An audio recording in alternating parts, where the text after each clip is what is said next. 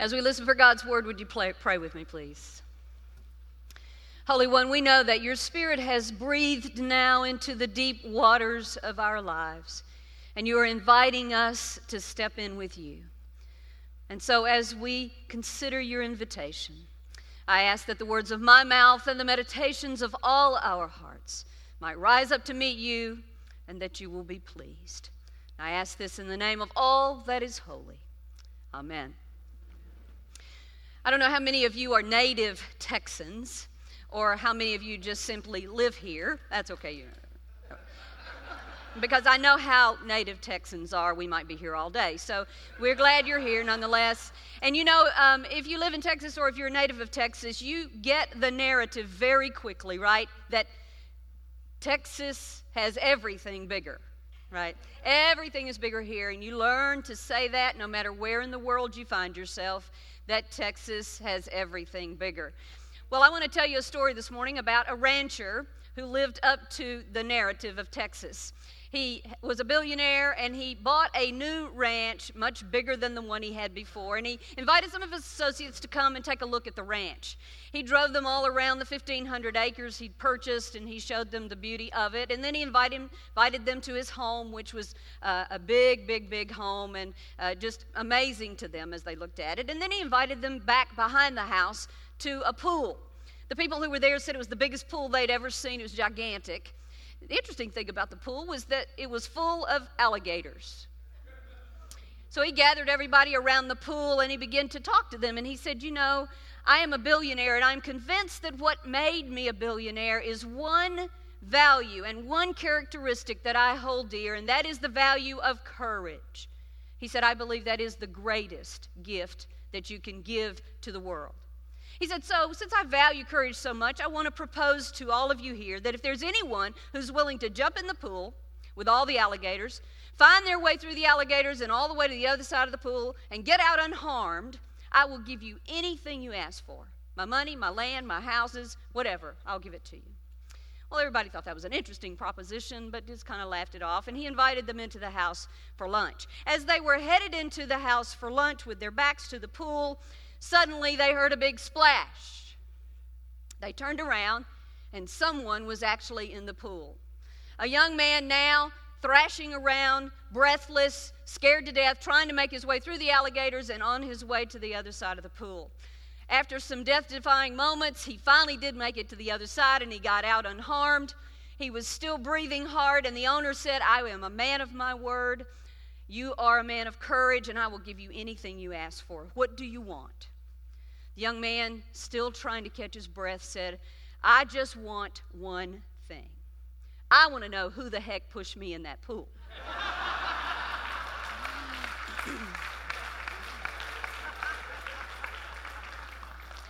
So I'm imagining that after this young man dealt with the one who pushed him in the pool, that he probably looked back on this part of his life, this story, and thought of it as a bit of a miracle. Now, he probably wouldn't have chosen this little foray for the sake of a miracle, but he might have looked back on it and thought of it as a miracle anyway. It was a good story. I'm sure he told it to his friends many times. The point, however, is that the miracle came to this young man by force, not by choice. It came by force, not by choice. And so miracles are something that we need to look at when we think about going into the deep end of the pool, of the water. Our gospel lesson today looks at a miracle that is most well known. Almost anybody can tell you a little bit, at least, about the miracle of Jesus walking on the water. For centuries and still, theologians and historians continue to try to determine what really happened there about that water walking thing. Some have said, well, surely it must not have really happened like that. There must surely be some other explanation that, other than that Jesus just simply walked on top of the water. Even artists have offered renderings and depictions of what they think might have happened, and they do that through their art. So, for example, there is the traditional art depiction of Jesus sort of floating across the water in his robes with bright light around him, just as our traditional picture of it.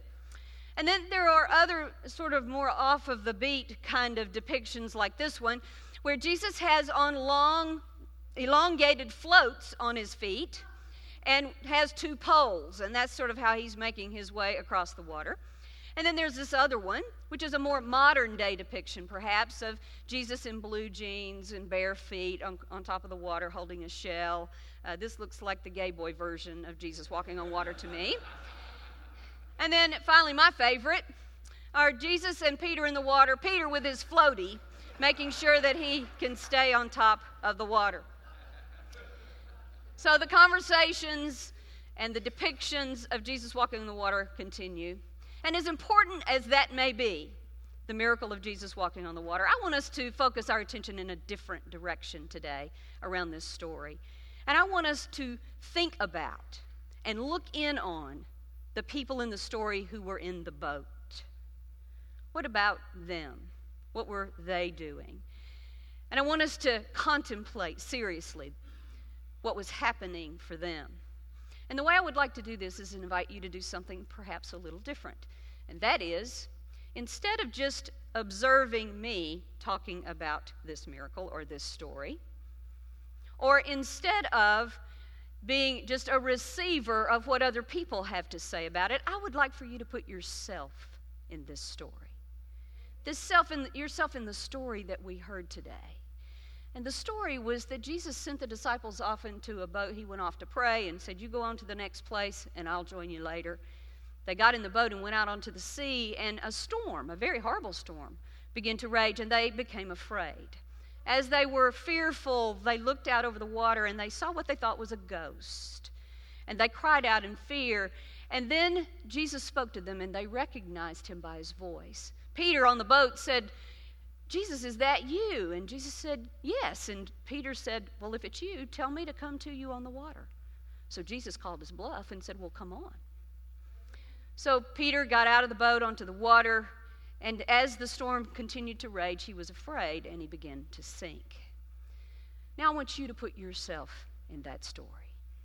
And I want you to imagine that you're on a boat and the storms around you are so violent that even professional fishermen are having a difficult time keeping the boat from capsizing. I want you to imagine that the waves are so high and the wind is so strong and it is pitch black dark and you have no Dramamine. And in these conditions, I want you to imagine that you've just been invited to get in the water. Now, that would be quite the proposition, even if the sun was out and the water was calm and the air was still. But instead, you're being invited to step into the water with gale force winds, waves crashing over the boat, and it's 3 a.m. This is the moment where we're asked to take an adventure. And so I want you to imagine that right in the middle of all of that, you have an insight. You have an insight that right in the middle of the storms of your life, Jesus is passing by. And as Jesus passes by, he is inviting you to take the adventure of your life. And then you're left with a question about what you're going to do. And you know, Peter was left with the same question. He was standing there left with this burning question about what he was going to do. Now, I think that history has been very tough on Peter. If you think about the sermons or classes you've ever been to where you've heard this story about Jesus walking on the water, what we always talk about is how Peter got afraid, lost his faith, and began to sink. But I think history's been really too hard on Peter in that regard, because here's what I want you to remember. In the middle of that kind of storm, Peter threw one leg over the boat. And perhaps with white knuckles, he was hanging onto the side, and he threw his other leg across the boat. And then he did something that most of us would never do. He let go. And my friends, for a moment, Peter walked on water. For a moment, Peter walked on water. Somehow, Peter was prepared to meet this miracle. In that moment, he was available for the miracle. You see, the other people in the boat were never going to walk on the water for even a moment because they weren't ever going to get out of the boat. But Peter, for a moment, walked on water. So it really begs the question for us. What does it take to be available like that?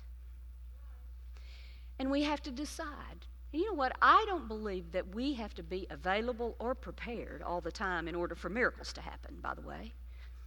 But I do believe this. We often miss everyday miracles because we are so busy hanging on to the side of our boats that we wouldn't know a miracle if it walked up and introduced itself to us. And so what are our boats? What are we clinging to? What are we clinging to? You know what? I don't know what you're clinging to. I don't know what the names of your boats are because I'm still busy naming my own. But I do know this. I know that all of our boats, what that means is our boats are something that we won't let go of. And we find it so comfortable that we won't let go of it, even if it means taking the great adventure with Jesus. That's what our boats are. So if you named it, what would it be? Would it be your job? Is that the boat you cling to? Is it money? Is it a relationship? Is it your ego? Is it safety and security? There are dozens and dozens of names. Only you know that. But if we are in this story with Peter, we will be forced to ask ourselves, are we going to be willing to let go of those boats and become water walkers? Or are we going to be boat potatoes? That's really the question. And you know the problem with being a boat potato is that we believe that being in the boat is somehow safer and less risky, when in reality, it is not.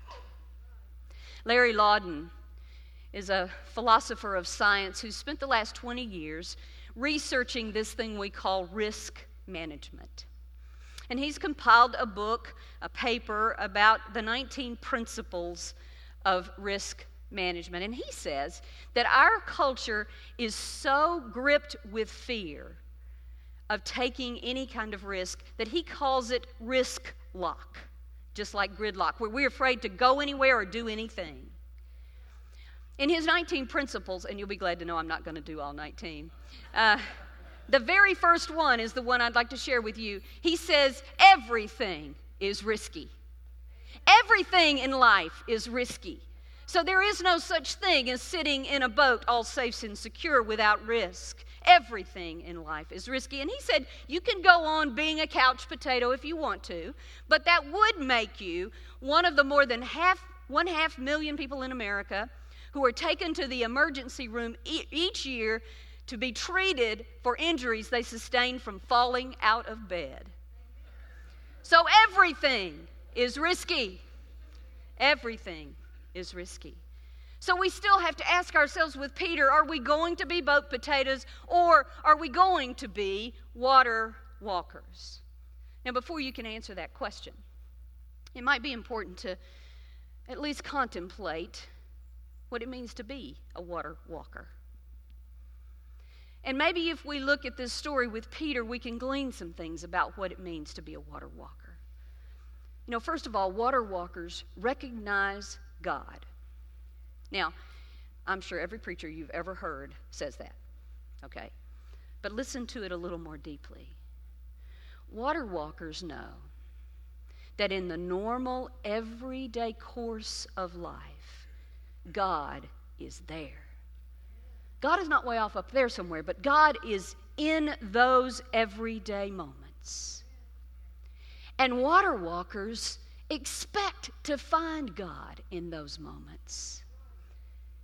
And so they recognize God when God is there. The other thing about water walkers is that they know that fear and growth go together. You know what? The truth is, fear never goes away.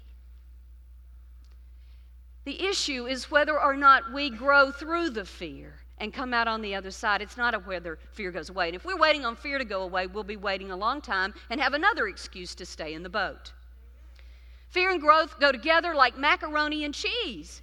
And so it means that to be in the water with Jesus, you have to denounce any value for safety and absolute security. Because water walkers know fear and growth go together. Water walkers also know that life is richer in the water with Jesus. Now, understand this. Do you ever miss the obvious? I do, I'll just say. Here's the thing. Water walkers know that the reason you get in the water instead of staying in the boat is because Jesus is in the water. And they know that if Jesus is in the water and I'm in the water, then life is richer and deeper. They know that there is more in the water than there is on the boat. And they know that life will never be quite the same in the best of ways because Jesus is in the water. So water walkers seem to know that a miracle awaits. And they're prepared to meet it.